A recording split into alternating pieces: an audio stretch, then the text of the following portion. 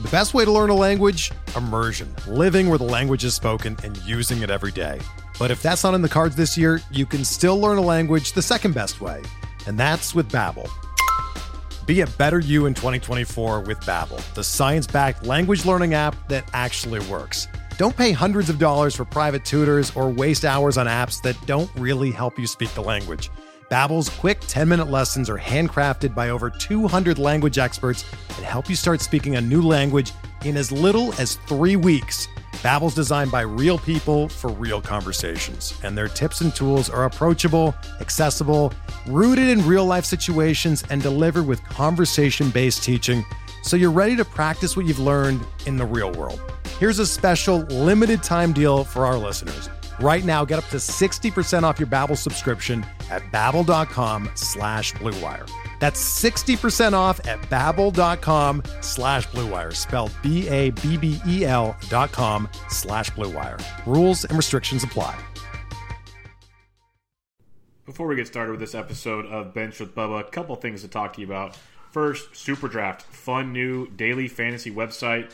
You don't have to worry about price, and you play the players you want. It's an exclusive multiplier format. So in theory, the cheaper the guy that would be on your DraftKings sites, the more multipliers he gets. Like Justin Verlander on Thursday nights, a 1x guy, but Tyler Mahle at $6,200 on DraftKings is 2x. So you take the gamble where you want, or you don't. It's as simple as that. It's a great new format. Go check it out. Use promo code BUBBA, and you get a free $10 on top of any deposit of $10 more on your first deposit of $10 or more. You get a free $10. They also have a $125,000 guaranteed prize pool for this NFL Week 2 action like they did last weekend. Tons of overlay in that one. So come join us over at SuperDraft. The guys are loving it. Use promo code BUBBA for a free $10 on your first deposit of $10 or more. If you give a rating and review on iTunes, I'd much appreciate it for Bench with Bubba. It would help out a ton. But until next time, this is Bench with Bubba, episode 211, with our buddy Joe Gentile of FakeTeams.com, talking about some 2020 early projections he's made, comparing to the 2 early mocks, and much, much more.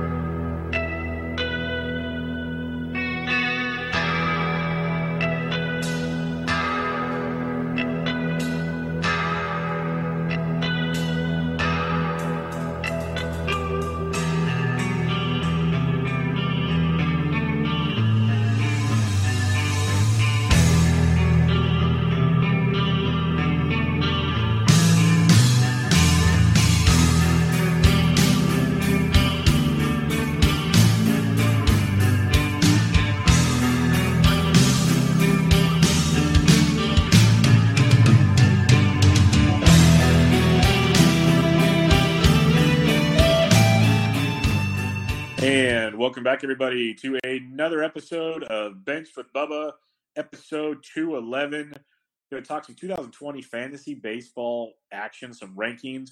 And in order to do so, I have a returning guest of the podcast. You can find his work over at Fake Teams. He's on Twitter at Joe Gentile FT. Joe, how are you doing, man? I'm doing great. How are you? Good. Good to have you back on the show. Talk some 2020 action. You've been busting the rankings out there. You've been busting a bunch of polls out there. We get your thoughts on some of those as we get going. A lot of fun stuff, like you said before we started recording. This is one of your funnest times of the year, you were saying. So it's going to be fun to chat it up with you on this one. Oh, it's going to be great. Before we get going on, we have a couple bits of news. We're not going to go deep on news these days as injuries, but there's a few we want to talk about. Before we get into that, I mentioned Fake Teams and everything, but let everybody know again what you got going on over there, where they can find you, all that good stuff. Yeah, you can find me on Twitter, and recently we just put out the rankings and projections for the top 300, hoping to have the top 500 here probably around the time of the playoffs. So got a bunch of ranking and projections to do, probably like 800 players. Oh man, that's going to be a fun time coming up for you. Sounds like lots, 800 players, my Lanta. That's a doozy. Before we get into the 2020 discussion, let's talk about a couple injuries that did take place. And it sucks, especially because in season-long leagues, if you're in the playoffs right now, they're not putting these guys on the IL most likely. They're done for the year. And we'll start with Christian Yelich. He's battling back problems all year, but still putting up another MVP-caliber campaign. 44 homers, 30 stolen bases. He's doing it all. And he's out now as he fouled the ball off his knee and fractured his kneecap. They're saying no surgery required, but it's a shame. What's your thoughts on this? And if you had to hit the waiver wire, do you have any suggestions? Because it's bleak these days.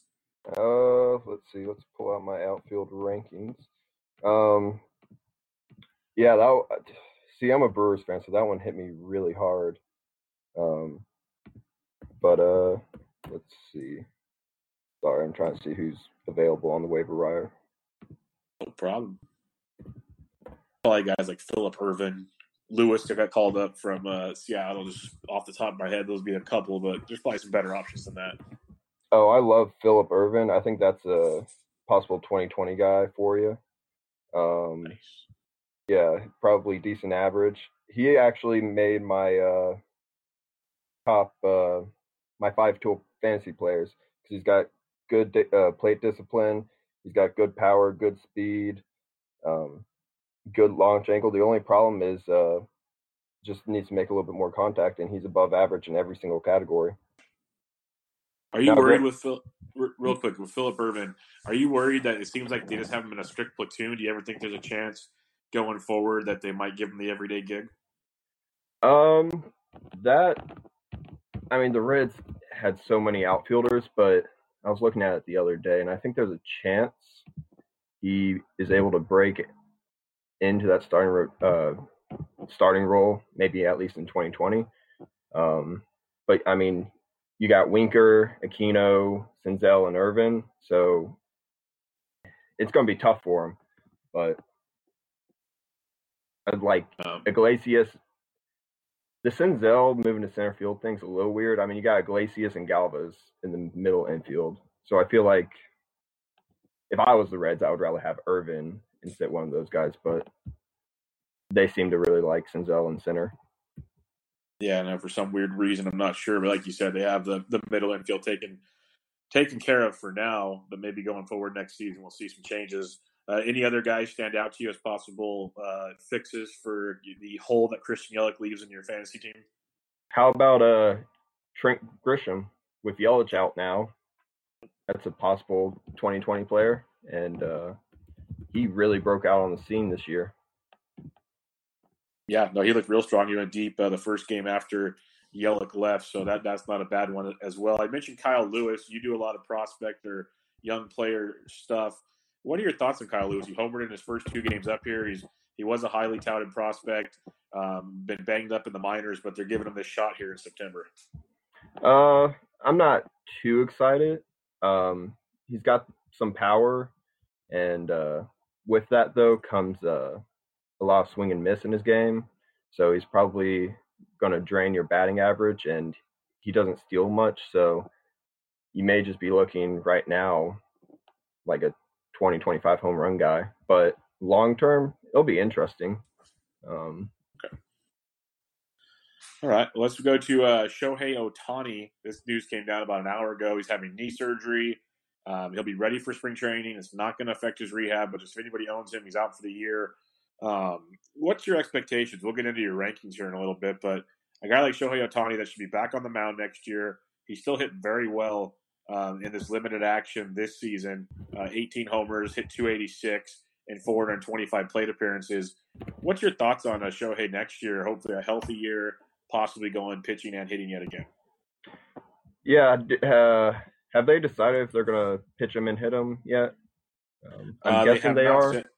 I'm assuming they are. They haven't seen anything official for 2020. I'm assuming they will. This is a guy, since he's got pitching and hitting, we talk about 5 category players. This is a dude that could technically be a 9 category player because you're not counting, he doesn't get saves. But, technically with the player rater, how it works out, this could be the number 1 player in fantasy if he stays healthy. He's got tremendous raw power. He does have some swing and miss, but I believe he's improved his contact rate this season, and he's going to get such a high BABIP that he's still going to be a 270 hitter.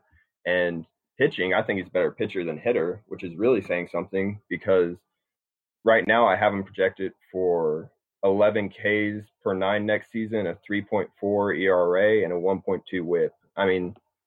Dude could be a fantasy ace and also give you 15 home runs and 10 stolen bases with 270 batting average, which makes him really valuable in daily leagues. Yeah, he can be super valuable. Everyone has to check their leagues, and maybe it'll change next year. There's no different formats. They have 2 Shohei Ohtani. Some formats you have to pick one or the other. Some lets you play them all. In those leagues where you can play them all, like there's legit like in a league where you can play him. I know we're kind of wavering from the news here, but in a league where you can play him at both positions, is he a first-round draft pick for you? No, if you told me he was healthy, maybe, but no, just because his injury history. I mean, he's only played 2 years, but he's been injured both seasons. So that scares me off a little bit.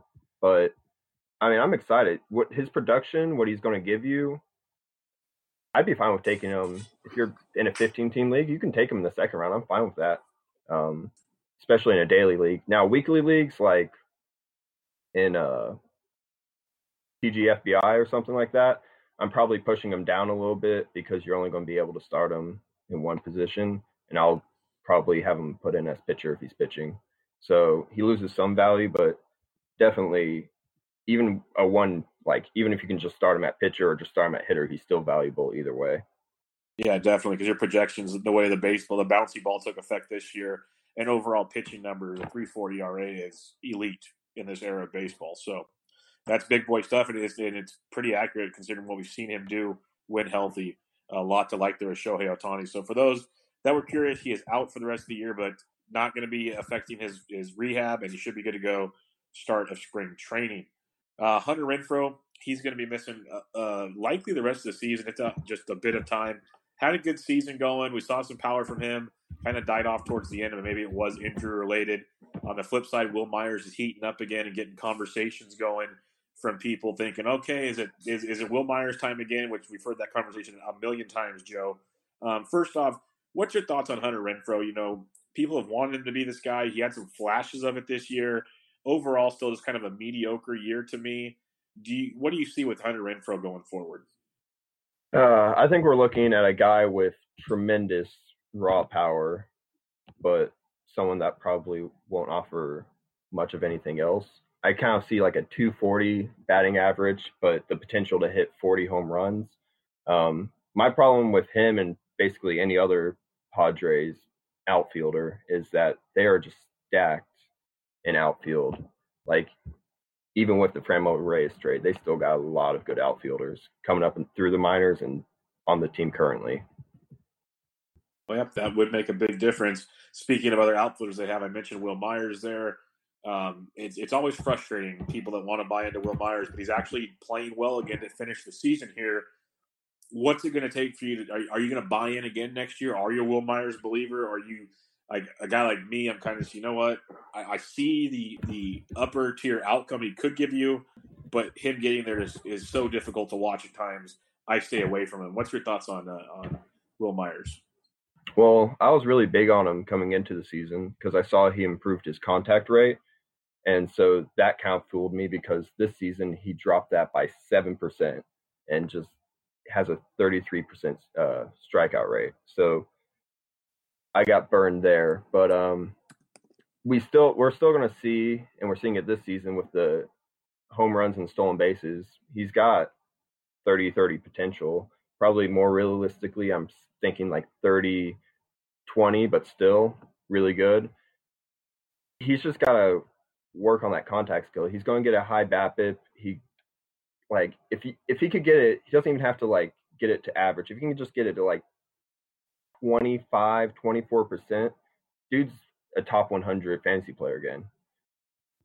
Yeah, no, that's true. That's the thing with his power speed combo. There is definite appeal there. I just can never find what I'm going for, but we'll see. Maybe if the price is right, he'll get me again next year, especially with speed being such a tough thing to find these days. Last piece of news here, Giants closer Tony Watson has a slight fracture in his wrist in his pitching hand, which is obviously not good. He'll be out, if not 10 days, probably out for the rest of the year. I don't see why they'd push that one much farther. I wanted to bring it up because Sean Anderson got a save the other night. He was the closer in college. He looked absolutely filthy with his slider. Do you have any say on this Giants bullpen situation? It doesn't help they don't win a lot of games, but if you're looking for maybe 3 saves the rest of the year, you might be able to find them there. And I don't even know with a team like the Giants. I was trying to figure out some teams' closers when I was doing the rankings and projections, and I think there was like 2 or 3 teams I just threw in the towel. I was like, I'm just gonna wait a couple months. If it's Anderson, I'm not too excited. He does give up a good amount of contact. Going to have like an average walk rate and probably give up maybe 1.2 home runs per 9. So nothing I'm too excited about. What's the deal with Will Smith? Is he? He's been banged up as well. So that's like Tony Watson's got the wrist deal on his throwing hand. Will Smith's just kind of battling injuries, so they've been resting him. He still could come back and obviously make a major impact here towards the end of the season, but they're letting other guys get saves right now. And I don't think they want to hurt these guys if they don't need to type deal. So it's really, really weird right now. Yeah, that I'm looking at that bullpen right now. That is, I'm sorry, Brian, but that's just not a good bullpen. No, it is not. I don't fault you there at all. It is a rough go for sure, especially after trading Melanson and Dyson, who might not be the greatest guys in the world, but they got the job done for the Gigantes when they were there. So, yeah, massive holes for the Giants, no doubt about it. All right, let's get into these 2020 rankings you have here over there at faketeams.com. Really cool stuff here. First off, just why don't you explain? You said how excited you are about this time of year. What is it about looking ahead to 2020, this work you're doing here, really awesome stuff. What is it that you like so much about it? Like, what do you find interesting? Like, do you find little nuggets that kind of open your eyes to things? What is it? Like, what's the process for all this? Yeah, I just really, it's almost like gambling, trying to predict the future. And I just love seeing how it turns out. Really, right now I can't do it, but usually once the season ends, I have a StatCast projection algorithm that based on it spits it out into five different categories of launch angle and 5 categories of how hard a ball is hit. And based on that, it'll give me a projected value. I haven't been able to do that yet because the season's not over, but I even put out on Twitter today. I was like, I don't know if I should even do it because the batted ball data is so messed up right now with the ball. I don't know if I need to fix something with the algorithm or what, because everything is just so weird right now. I don't even know how many players hit 30. I think 30 players might have like 30 home runs or something. Yeah, it's absolutely ridiculous this year how many guys have. We're gonna have we might have multiple 50 home run guys this year. Like it's really, really crazy how it's all getting broken down. In that same respect, you said you might not do it for the hitters. Well, how do you assess that when it comes to pitching? Because it's almost the same thing as, ERAs are inflated and all these other things because of this bouncy ball we're seeing. I think what I'm going to do is I'm going to half juice the ball, half not, and just kind of cut down the middle. So if the ball is juiced or isn't juiced, I didn't put myself in a hole either way. And I feel like Mike Trout, 45 home runs, that seems reasonable.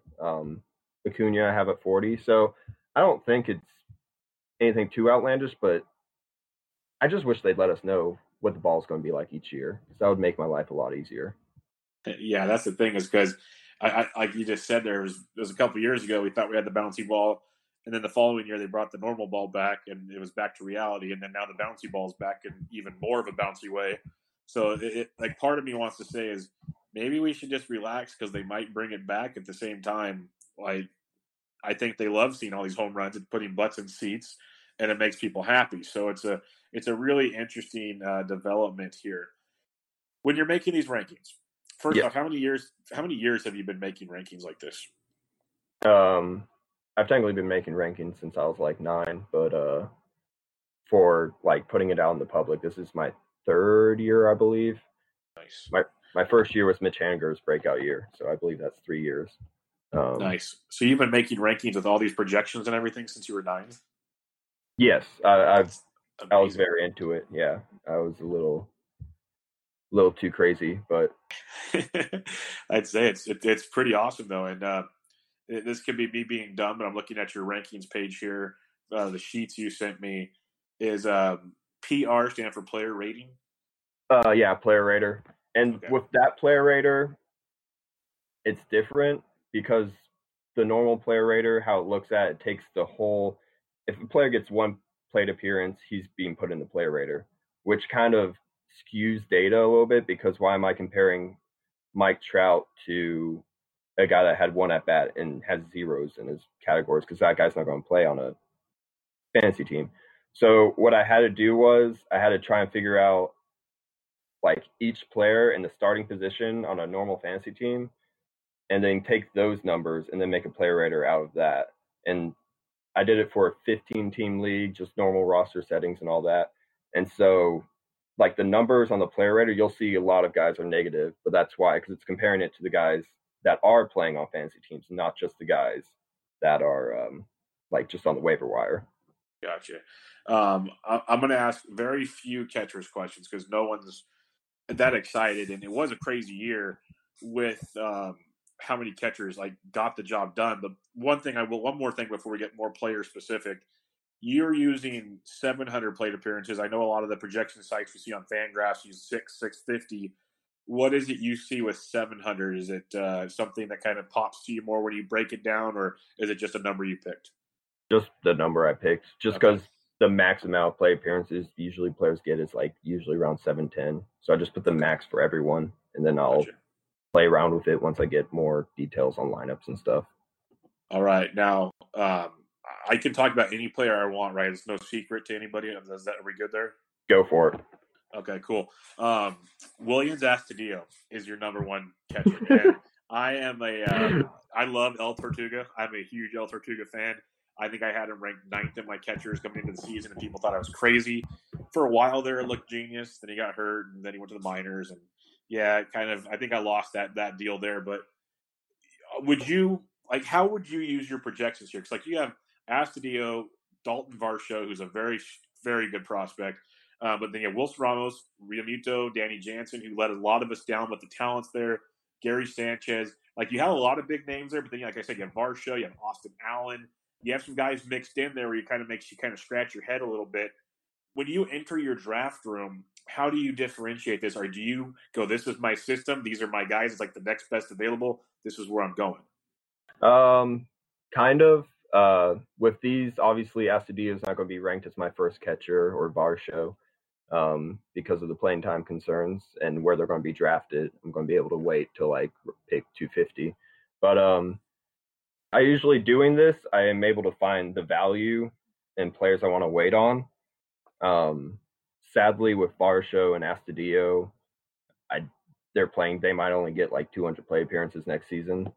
But Astudillo, I just love him. That contact profile is amazing. And I don't know if you know this, but I swear he's got some good raw power too. He can hit 25 home runs. Yeah, I agree. If he hits 25 home runs and has a 290 average, he will be, depending on the play appearances, he will be the number one catcher, I think. Now, maybe you said these things already, and I apologize if I repeat or ask a question multiple times, but for me, I love looking at these projections. Like, I nerd out all off season between, I'll probably utilize these, and now that I have them, but like I use Steamer and all these other ones. Like, I just go down rabbit holes looking at things. Will you eventually factor in playing time and adjust these and have like a new set of rankings put out there? Yeah, usually like halfway through the off season, I'll be able to get a good idea on plate appearances and stuff, and so I'll kind of project it that way. But right now, I just kind of, I won't say sloppily, but like I just did for home runs, I did in increments of like 3 or 2.5, I guess. And same with BABIPs. I'm not being too precise right now, but once I get like halfway through the off season, I'll get more precise with it, and I'll have like a final ranking and all that. Yeah, no, I think this is a great tool because even if you leave them at 700, one thing you could probably use these for, and tell me if I'm wrong, if you're going to a first-year dynasty draft, like all of a sudden maybe Dalton Varsho is the second catcher off the board. Am I right? Yeah, yeah. I don't have a problem with it. Varsho, there was talks about him moving to outfield though, so I'll be curious about that. I believe because of his arm, but Varsho, I mean, he's got 2020 potential and can put up a decent batting average. So for catcher position, that's awesome. Yeah, most definitely. Let's go to first base. Now let's have some fun with some of the big boys here. You have Cody Bellinger at a player rating of 8.11. And Freddie Freeman's second at 3.6. Cody Bellinger had a banana season. We know this. He's still in the middle of it. Freddie Freeman's not having a bad season himself. When you look at these, and it's what your projections say, but do you really feel that Bellinger is that much farther ahead than Freddie Freeman? Because if you do, it's totally fine. Bellinger's like a top 4 pick right now. Freddie Freeman's back in the first round in some of these too early mocks. But is that how you feel about these, just out of curiosity? Yeah, I think it's about that. The difference looks really severe, but really it's like a round difference. It's just the elite players that like are 5 categories, like the Trouts, the Bellingers, the Yeliches. It just boosts their numbers so much higher than everyone else's. But I'm a little concerned with Freeman. I haven't gone into what his launch angles have looked like this year, but last year it was showing that I believe it was like 15 to 30 degrees, which you can hit a home run, but the probability is a lot shallower. So he's always been a guy that's hit the ball really hard, but he's also been a guy that's more of a line drive guy than a fly ball guy. Now with the new balls, that might be why he found this like huge power surge, but I still got him projected for 33 home runs, which I think he can obviously do. And it could be more. I just don't. That's what I was saying. I don't know how the ball's going to look next year. Yeah. But with Freeman, it's the stolen bases, and with this player rater, it shows that stolen bases are overrated, yet also underrated, and it's kind of confusing because it's saying the guys that are like a Bellinger or Bregman that can get you 10 stolen bases are being undervalued because we're not going to freak out about 10 stolen bases, but it still counts. So if you get a team full of guys with 10 stolen bases, you're good. But it's also showing that the like Billy Hamiltons or the D Gordons are being overrated because not because of their stolen bases, but because they're not going to be RBI producers. They're really not going to be run producers anymore because teams are starting to put them at the bottom of the lineup. They're starting to put their best hitters first. And they're not going to have any home runs. And those 3 categories, they take a major dip, and it shows that they shouldn't even really be drafted. And I think that goes into the whole debate about if they're down in the farther in the order now, that's fewer plate appearances. We've seen Jeff Zimmerman and guys write about that. So that's something that needs to factor into their fantasy value as well. So that's a good point. Yeah. I mean, Freeman, I like him. I'm probably not going to own him anywhere, but he's got good raw power. He can be a 300 hitter. The one thing, and this was, I remember 3 years ago looking at it, the one thing weird with him, I don't know if you've ever looked at his plate discipline stats compared to his walk rates, but he's really aggressive at the plate, but he still gets, like, this year he has a 12% walk rate, but he's swinging more than 50% of the time. Interesting. I always thought he was way more patient than that. It's interesting. Yeah, he's always been, for most of his career, 50% swing guy. He doesn't swing out of the zone a lot, so I'm pretty impressed with that. But the pitchers just aren't going to pitch to him, and I think that's why his walk rates are so high. Yeah, they used to not need to, but now you start putting some of these youngsters around, and they might be pitching to him a little more these days. So that's pretty good. Yeah, after Freddie Freeman, you got Pete Alonso. He's in 2 early mocks. He's the 3rd guy off the board as well. Going to hit over 50 homers. The next few guys are just interesting to me going into the next season. You got Paul Goldschmidt in a new place in St. Louis. You have him as your 4th right now. He's had not really the greatest of years you'd want from Goldie. You have Rizzo, who's been battling back problems all year. You have the old reliable Jose Abreu. And in between all this, you have a guy that I love, that many love, the Tampa Bay Rays don't love. But Nate Lowe is currently your 6th guy. Now, obviously, like you said, you got to factor in playing time next year and all that good stuff. But if all things considered, what are your expectations from Nate Lowe? If he's the everyday guy at first base, Are you thinking 33 homers, 288? That whole cha-cha there? Oh yeah, I love Nate Lowe. He's got out. He's got underrated raw power. I know his home run numbers haven't been like super impressive, but watching the guy hit and looking at his hard contact rate, dude can just rake. He's got decent fly ball rates. He's got decent contact skills. He does have a 28% strikeout rate right now in the major league level, but that also comes with a 79% contact rate.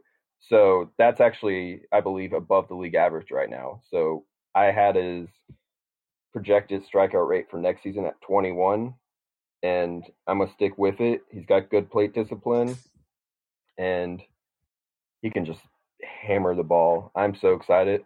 I got him at pick 189 in the too early mock, and he's my starting first baseman. I just got to hopefully the Rays actually decide to play him and not G-Man Choi.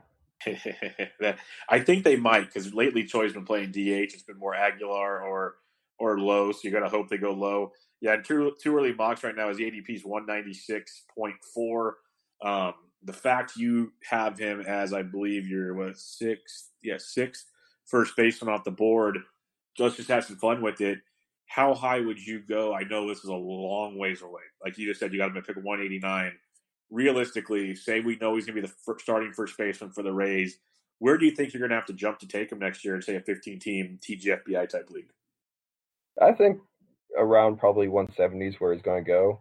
But I'll go all the way up. I mean, if I figure out that they're actually going to play him, I'll be fine with taking him at 125. Honestly, I'm so excited about Nate Lowe. I'm all in. The raw power is there. And this year we've seen, I said this fantasy year was the year of the scouts because it seemed like all the guys that hadn't produced yet, that the scouts were really high on, like Moncada or Devers or Giolito, the guys that the scouts kept telling us were really good, produced.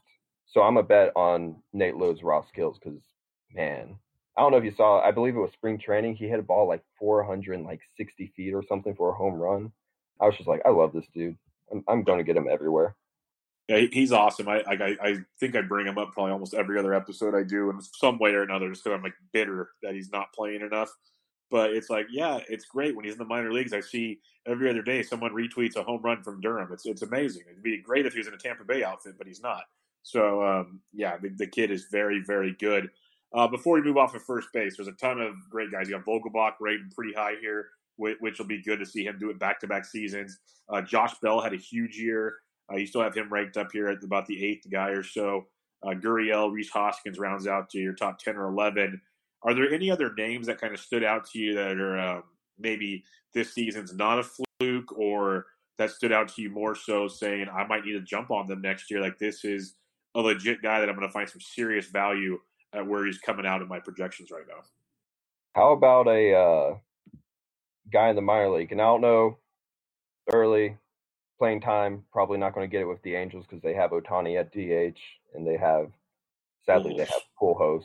But this kid named Jarrett Walsh, he's really interesting first off because he has he plays first base, but he has like 30 innings pitched in the minor leagues and he has like a 2.25 ERA. But he's got major power and he's got that line drive approach that'll also have a high BABIP. He has a lot of swing and miss, but I see 35 home runs, a 330 BABIP, which is and a 29% strikeout rate, which is going to be good for the 260 batting average. If he gets a full amount of plate appearances next season. Now, granted, the playing time, big concern there. He's not a high prospect, so they're probably not going to give it to him. But someone I definitely keep an eye out on next year while he's in the minors, or if he makes a major league team. Yeah, I've heard his name mentioned in some prospect stuff lately, so I would be very excited to see what he could do. It's just, yeah, like you said, it's ultra tilting when you have guys like Pujols clogging up the holes. I think eventually Pujols is going to kind of realize he's just taking up space here and kind of get out of the way. He seems like a decent enough guy to kind of put two and two together there, but hey, we'll see. Let's move over to the second base position, talk about a couple guys here. And I love your top guy here. I was just in another podcast helping a podcast do a kind of first 3 or 4 round deal. And Ketel Marte went at pick 41 or 42. Right now he's ADP 38.5. He's the 4th off the board behind Baez, Altuve, and Whit Merrifield. You, my friend, have him number 1 ahead of Keston Hiura, Jeff McNeil. I'm loving this top 3 already because this is why I like projections. It's not the standard way of life. And Ketel Marte, he just finally did it. This is a guy that prospect in the Mariners system and has never panned out. What's your thoughts on Ketel Marte? Does he have like another step that you think? Again, I know you watch a lot of these young guys. You've been scouting them and everything. What's your thoughts on Marte? First thought on Marte is that a lot of people are going to look at his home run total and think it's a fluke. This guy's got serious raw power. Like, he ain't a big guy, and he's not someone you look at that you think has the raw power, but man, he can hit. I have him taking a step back a little bit in home runs. I have him at 28, and I have 15 stolen bases. I believe at the end of the season he started to run more, and he hasn't been thrown out much on the base path, so I think the Diamondbacks will let him run a little bit more next season. His contact-oriented profile is great, especially in today's game where it's hard to find batting average. I got him right now at about 300 batting average and 14% strikeout rate. I don't know if you saw my my Twitter post, but I compared him and Altuve, and Marte had the better contact rate. He had the better chase rate. He had the better fly ball rate. He had the better line drive rate. He had the more stolen bases this season, more home runs, better hard contact rate. I was like, I don't think there's any reason to draft Altuve ahead of Marte. I'm with you. And I in the 2 early mocks, Altuve's going 34th. It's only 4 picks ahead of Marte. And there's actually League 2 drafted Marte 1 pick before. League 3 drafted him 6 picks before Altuve. And then Altuve went ahead in the other ones. But I'm with you. It feels like to me there's the Altuve group that's kind of, okay, this guy's been consistent for so long, so on and so forth. And there's guys like me, yourself, and others that see what Marte is. He's not just a shiny new toy. He's actually a very, very good young ball player. And the thing you mentioned also with Altuve, the stolen bases, I think I've never done a full breakdown of it. I looked at it real quickly last night. The Astros as a team, I think, are like the bottom third or just below the bottom half in stolen bases when it felt like they used to run a ton. Springer doesn't run, Altuve doesn't run, Bregman doesn't run, Correa doesn't run, so on and so forth. They don't run like they used to. It's almost like they have so much power on that team. It's just we're going to get on bloop and blast all day long. We're not going to run into outs, which I get it. When you have the power like they do, sure. But Altuve's value, what he once was compared to what he's going to keep being, he might have good average. He might score runs, but the power might decrease. The steals aren't going to quite be there. So a guy like Ketel Marte makes too much sense. Heck, a guy like Keston Hiura jumped on the scenes this year. What differentiates you from Ketel Marte and Keston Hiura going into 2020? The contact, the ability to make consistent contact. I think as Herrera sees more major league pitching, he'll probably improve his contact rate. But right now it's at 66%, which is like not Gallo-esque, Judge. It's like Judge. It's around that level. But he's another guy. Until this season, wasn't hitting much in the power department. But after seeing these exit velocities he's had at the major league level, the dude's a monster. His ability to hit the ball hard will help his BABIP. It'll help him hit home runs. And I've been pleasantly surprised with how many stolen bases he's got at the major league level. He wasn't really seen as a speedster, but he's got 9 stolen bases right now and only 295 plate appearances. So a guy that can hit 30 home runs, steal you 15 stolen bases, and be a 270 hitter is really valuable. And someone I'm definitely watching his ADP in these early mock drafts. Yeah, I was curious because, again, it's like I'll say it a lot. The shiny new toy is some of these early drafts. People want these young guys because they're awesome, and some deserve it, some not so much. Hero deserves it. He's going around pick 60 or so, but that'll be fun. You look at your rankings, there's a lot of really good second basemen towards the top. A couple guys that kind of stood out that not being as high as I might have guessed they were, but maybe I'm seeing more. Like you have Jonathan VR down here as your 19th second baseman off the board. What is it you think that maybe the projections aren't seeing here? That we know he did this once in Milwaukee, then it didn't happen the next year. He gets traded to Baltimore the following year. With Baltimore was great. All this season's been great with Baltimore. Should be in Baltimore next year, barring a trade again. What is it that maybe they're seeing that we should be worried about? Still, he's improved it a little bit, but he's still more of a ground ball hitter. So I think his home runs take a little bit of a dip. I got him at 18. I could see him hitting 20. He's not, for a guy that's stolen as many bases as he has, he's not super fast if you look at his sprint speed. He's above average, certainly, but I believe he's more around the 75 percentile, which with his totals, you would think he'd be like 90th. So that kind of worries me a little bit. And he plays on the Orioles, so that's not really a team that's going to hit in runs. And let's see, what else? And his batting average.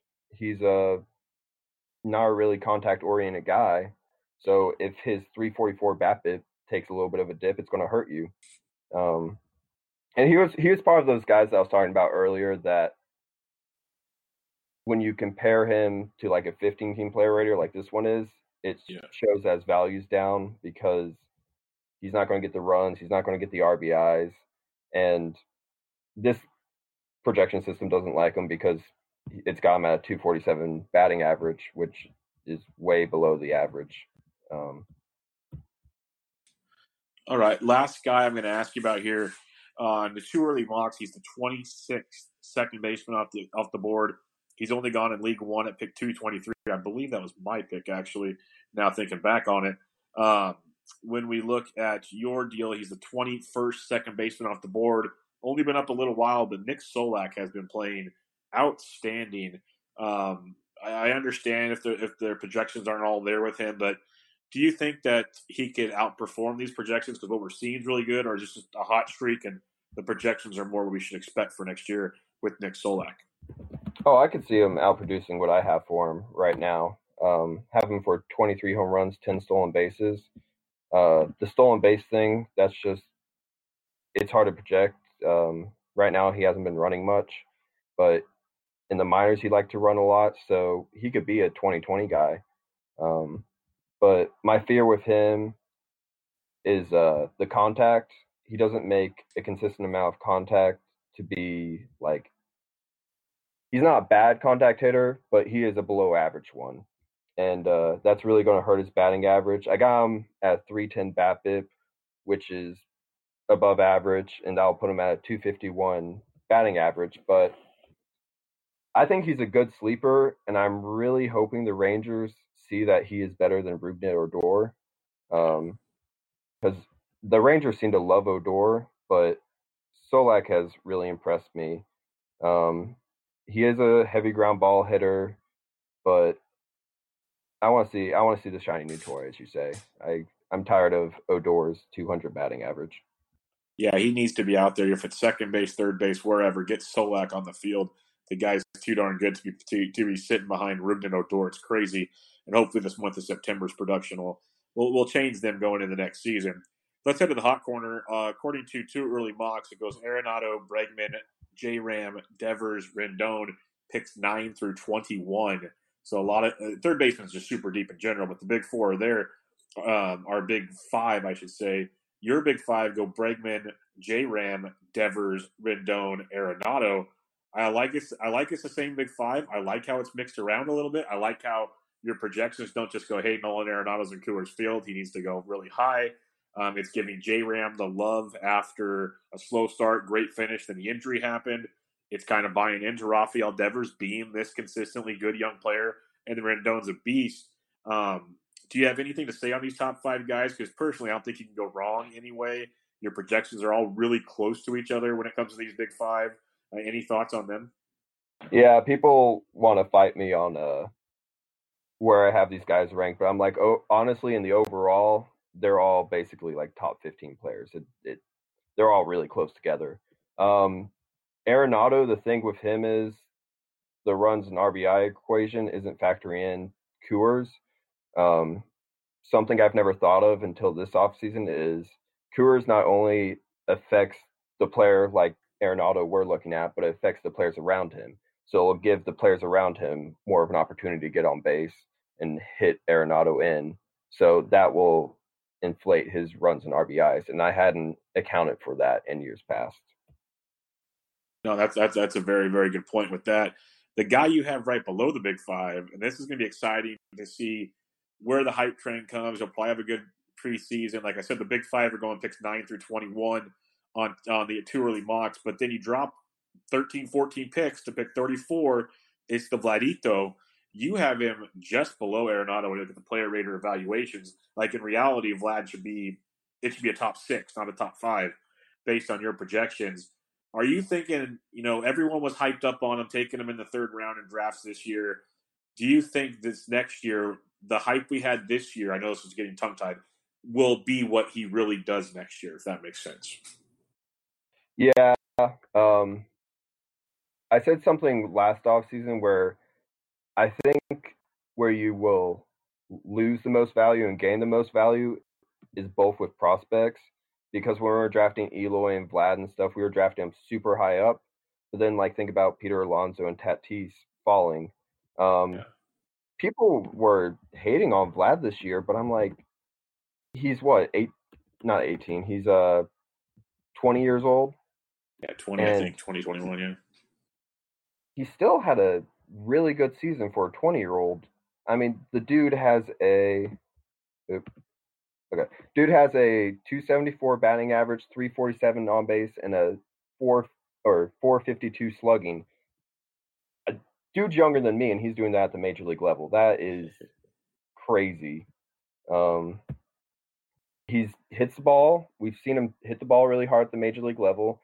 I do believe I saw something about him in breaking pitches, but he's still young, and his contact rate isn't terrible. So I'm not too worried about it. He's going to be a 300 hitter. It might not be next season or the season after, but by the time he's 25, I see a 300 season in him. And if he can improve that fly ball rate, he might be a 40, 45 home run guy. I mean, this is a guy I'm willing to bet on because this is pedigree right here. This guy is insanely good. Yeah, no, he's very, very good. So I'm curious to see what the hype train does going in through spring and everything for those drafts next year. I could see him moving up there and making it really interesting. A couple others here, like Yoan Moncada, really started taking that next step this year. You have him as your 8th third baseman. Chris Bryant is all the way down to 14. Eugenio Suarez having a big year is down to 15. What is it with Bryant and Suarez that maybe we need to take a step back and not get so hyped on? Like Bryant's having an up and down year again, yes, but Suarez is going to maybe hit 50 home runs this year. Yeah, a lot of people keep asking me about Suarez. I think I've already had like 10 people say something to me about it. I know he's hit more home runs this season, and since he's a great place to hit home runs, but his hard contact rate has dropped 5% since last season. That is a pretty big drop in hard contact. Still at 40%. 40% is still, well, now 40% is around league average, which I think is just bananas. But he still hits the ball really hard. Going to have a decent BABIP. And I got him at a 24% strikeout rate. He's good. I don't think he's elite. I have him rank at like 90th overall in my rankings. And that's just who he is. He's good, but I don't think he's elite yet. I think we're going to see a little bit decline in the home run department, but I think he's still a 30, 35 home run guy. Is there anybody else that stood out to you when you're breaking these down? Like you got Miguel Sano down there at 27. Yandy Diaz, before he got hurt, was having a decent year. Gio Urshela. Brian Anderson's down at 35. Is there anybody that really stands out to you that maybe you could see taking a jump up? JD Davis is even at 17, stuff like that? Ty France is Mike Moustakas Jr. Yeah, he's a beast. He's a power beast. I see it. Like, I don't think the BABIP we saw in the minor leagues is going to be there. I see him like as a below average BABIP player, more likely.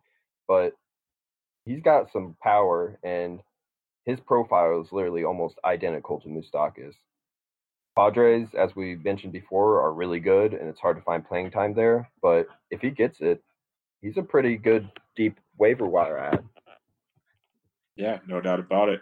Let's head over to shortstop now. Two early mocks has it Lindor, Story, Bregman, Trey Turner, Adalberto, Tatis, Baez, Bogarts, Machado, VR. Another deep position. When we look at your rankings, it's Lindor, Bregman, Story, Xander, Trey, got Ketel Marte up there.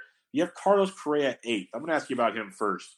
Are you buying into the bounce back? Is this just a projections thing? Because I think there's going to be so many people that feel scorned by him in recent years that they're going to see the 7th ranked shortstop. And I'm not saying it's wrong because I was buying in again this year. We know the talent's there, just the health hasn't been. Are you buying back in on Carlos Correa, or are you going to tweak this a little bit? Well, I'll say this isn't the rankings. We're just going off the player rater. Yeah. But I'm buying back into him. The question is health, of course, but when he's healthy, he's a fantastic baseball player. Dude has the potential to hit 40 home runs and have a 300 batting average. And I got him at the 69th overall pick in the too early mock. I'll take that. I know he's got the injury risk, but if you're giving me that upside at that pick, I'm fine with it. Sorry, continue. No, you're good. I was just going to say, I was going to mention also a guy that's fallen because of health who dropped, and I can't believe this, he dropped to 170 in our league, is Corey Seager. Really? Yeah, I was like, that's where Corey Seager is going next year. I'm going to have all Corey Seager. Yeah, his ADP is 137 right now. He went 150 in my league. He's gone as low as 174, as high as someone took him at 769, but the rest were 120 and above. So that would be a big one. You mentioned Corey Seager. His teammate Gavin Lux has an ADP of 162.7. He's gone as high as 123, as low as 182.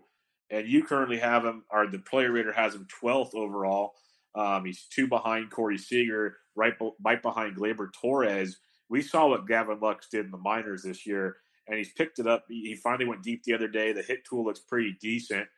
What's your thoughts on Gavin Lux next year? Because he's kind of like that prospect. We get a little taste of him, but now we can draft him. Is he going to be that guy for us? I mean, this is a really good projection for him. I think the craziest thing is this is nowhere near his ceiling.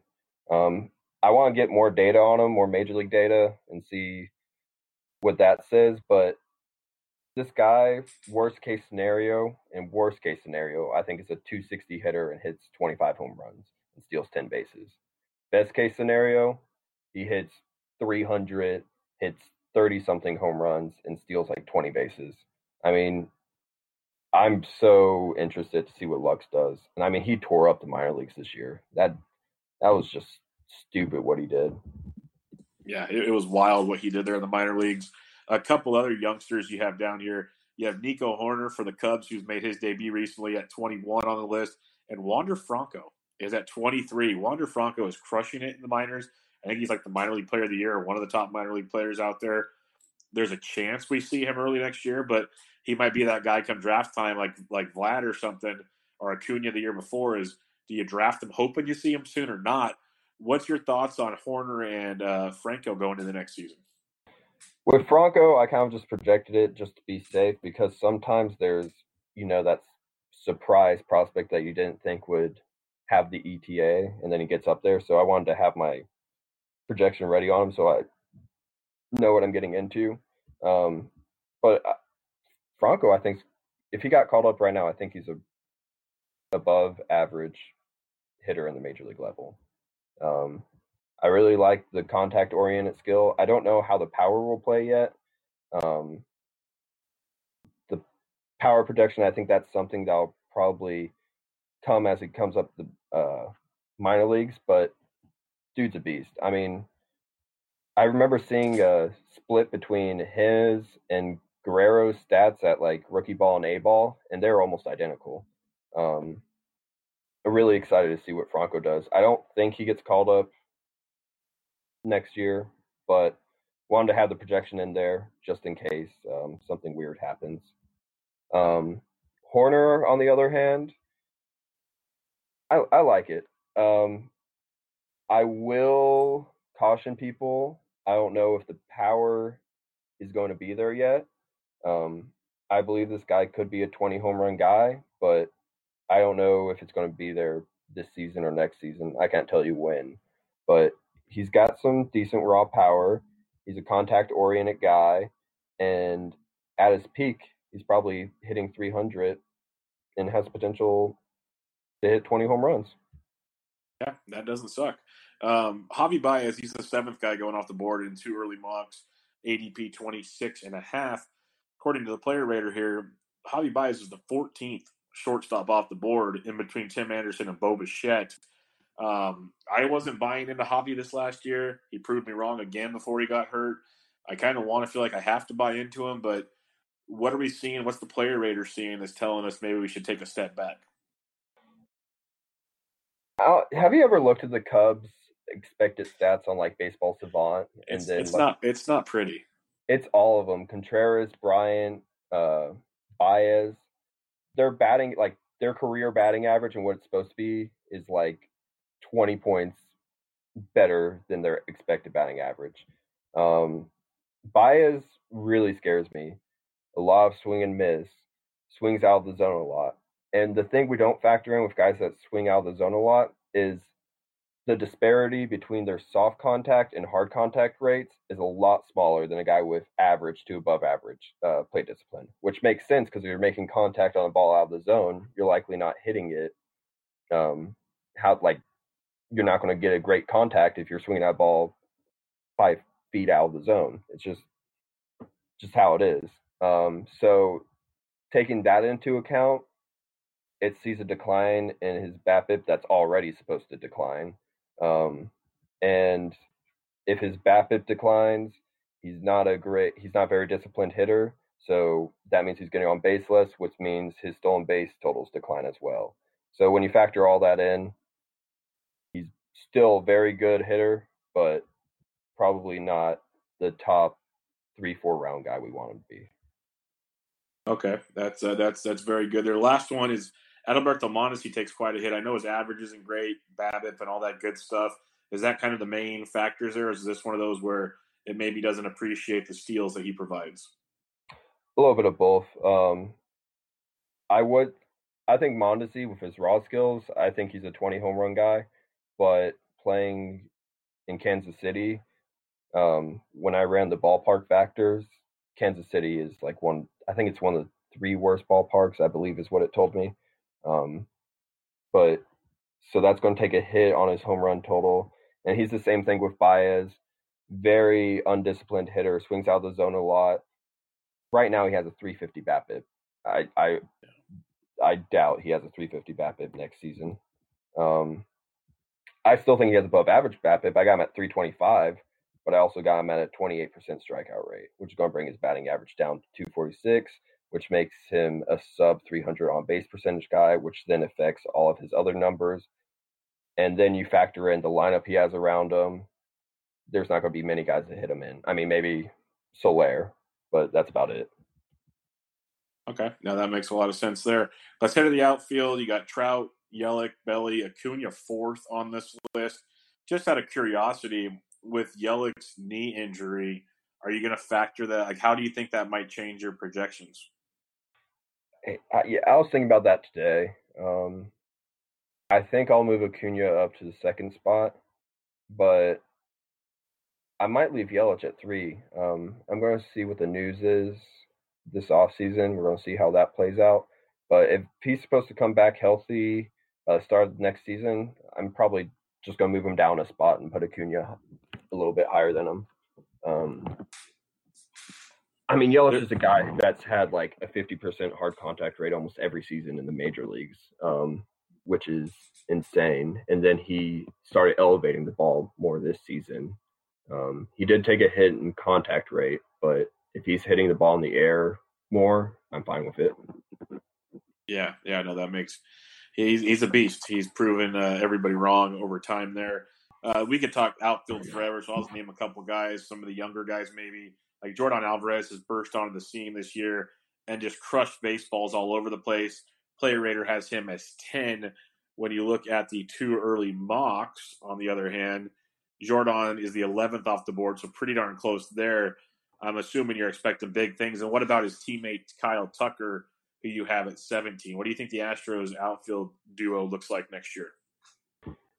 I mean, this season I thought they would play Tucker over Reddick, but I was wrong there. But next season, I think it's Brantley, Springer, Tucker in the outfield, and then Alvarez at DH. Kyle Tucker's got the Nate Lowe problem. They just don't want to play him for whatever reason. They have a really talented young star, and they just, for whatever reason, don't want him in their lineup. But I'm expecting big things from both. Both will have a little bit concerning strikeout rates, but how hard they hit the ball and what their BABIP should be, you're not going to worry too much about it. Tucker, I've seen Tucker be drafted like around pick 100. So right now I might be off just because of, I don't know what the Astros are going to do next season, but if they give him a full-time starting job, then Tucker around 120, 100 seems like a perfectly fine spot. Yeah, the 2 early mocks, he's about pick 139, so I think 120-ish will probably be more like it once we get to it next year. Right below Tucker, you have Franchy Cordero and Louis Robert, or Robert. I don't know exactly how he says it. I've heard many different versions of it. But Franchy's a guy I love, just never got the playing time. Robert is crushing it in the minors. Do you think those guys have an impact in 2020 that makes them quite draft viable? The Padres outfield might eat up a little bit of Franchy Cordero's playing time, but I can make the case that Franchy Cordero has some top 5, if not top 10, raw power in the league right now. Dude just mashes balls. And this season, it's a small sample size, but over the minor leagues and major leagues, he's hit more fly balls than ground balls, which he's never done before, and that was his major problem with the power. So if he's hitting the ball in the air more with his raw power, this dude could be a 40 home run threat if he has the playing time. And he's got the speed to steal 20 bases. The problem is with his home runs and his extra base hits, he may not get the stolen base opportunities you'd like, but if you got a guy that can be a 250, 40 home run guy and steal 10 bases, that's very valuable. Yeah, no, I could see that being pretty good. What about Louis Robert? What do you got on him? Robert just tore up the minor leagues. I think he got minor league player of the year from someone. He's one of the few guys that has like 30-30 potential. Tremendous raw power. There is some swing and miss, and he is very aggressive, but with his pedigree, you might want to stash him. I think the White Sox will probably wait to call him up, but not too long. We'll probably see him after like the first month or so, because that outfield is not very good besides Eloy. Yeah, no, it's pretty rough. They'll use him quite nicely there.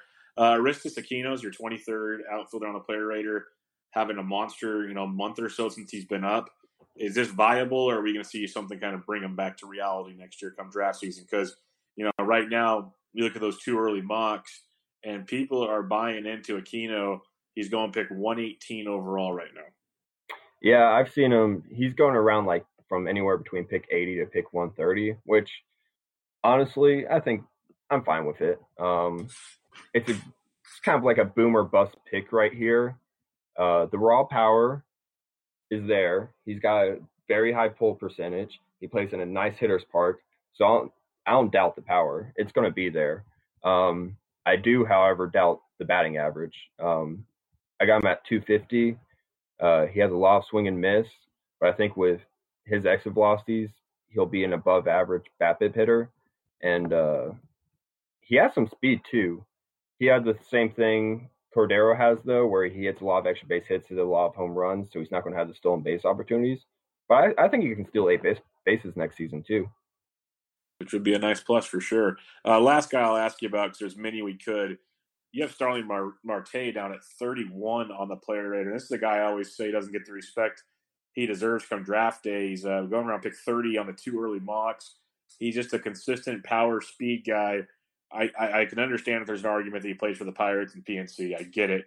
But is there more to that the projections are seem to be concerned about Starling Marte? Yeah, PNC is a very big part of it. Does not like many hitters playing in that ballpark. And I've got him at 23 home runs and 28 stolen bases. He's kind of stopped running less and less each season. So I don't think he's going to be the 30 stolen base guy anymore. But I think mid to high 20s is fine. I also have him at a 270 batting average. I think we see his strikeout rate rise a little bit. I think it's going to be more closer to 20% than the 16% it is this season. So when I factor all that in, it shows that Marte is still very good, but maybe not the elite level. But I've also been like a Starling Marte hater for like the past 4 years. So there's a lot of them. There's a lot of them. Trust me. So no worries with that. We'll talk a little pitching here. It's really tough to kind of really get into it with it as much as it is. Like you have Scherzer, Sale, Cole, Snell, DeGrom, Verlander, Clevenger, Kershaw. It's kind of all the things you'd expect. I guess some that kind of stand out to me a little bit is you had Jack Flaherty a little farther down the list. What's your thoughts on Flaherty? I actually really like him, and in my rankings, I think I have him like 11th overall. I believe he's throwing that slider more. At the end of the season, he started throwing that slider more, and people just haven't been able to hit it. I do believe his walk rate will go up a little bit to more around 9%, but I still think he's going to be around a 30% strikeout guy and not give up too many home runs. So I still think he's very valuable. Got him at a 3.35 ERA right now. Okay. Are there any other guys that kind of surprise you that maybe are higher up than you'd expect at first look at pitching? Because I figure you'll be doing some more work on the pitching projections as you get some more of that data you were talking about earlier. I'm going to probably mispronounce his name, but Dinelson Lamet. The Raiders says he could possibly be the 25th overall starting pitcher next season. And that's because I believe the strikeout rate is going to come into single digits, probably going to be a 30% strikeout guy. And he's also going to have a relatively low BABIP due to his fly ball tendencies. So I'm really excited on Lamet. I actually didn't draft him, but I got Griffin Canning as a consolation prize. Yeah, that's not the worst consolation prize. It's not bad. Well, that'll kind of wrap us up. I just want to have a little discussion on it. Is there any other kind of takeaways from this early look before you really dig in and make more changes mid break here? Any other kind of things that stood out to you that you saw when making these projections? Not too much. Dylan Bundy interested me a lot. Dylan Bundy and Adrian Houser, I'd say, are two of my starting pitcher targets. Okay. Bundy started getting more ground balls later in the season, so I think he might be the pitcher we wanted him to be next season. Really interested in what he can do. Nice. Very nice. I've been kind of pumping Bundy for a little bit here. I know it's always scary with Bundy, but he's been much better the last month or two of the season that hopefully he can finally carry that over. Not going to say prospect pedigree finally coming true, but he wasn't always expected to be the dumpster fire he has been. So I think there's hope there. And Houser's strikeout rate, my goodness, it's been outstanding this season. So a lot to like there. Before I let you go, Joe, why don't you let everybody know once again where they can find you and what you got coming up over at Fake Teams? You can find me at Joe Gentile FT on Twitter. And then right now I'll probably just be, when I'm not at school or working, I'll probably just be doing some rankings. And then when we get closer to draft season, we'll do the position previews. Yeah, looking forward to it. Everybody should go follow Joe on Twitter. Great follow. Lots of good stuff going on over there at Fake Teams. and all that goodness. But as always, Joe, thanks for joining me. We will No do it again problem. sometime. Oh, I love it. All right, everybody. This was Bench with Bub, episode 211, talking some 2020 projections with Joe Gentile of Fate Teams. Catch you guys later.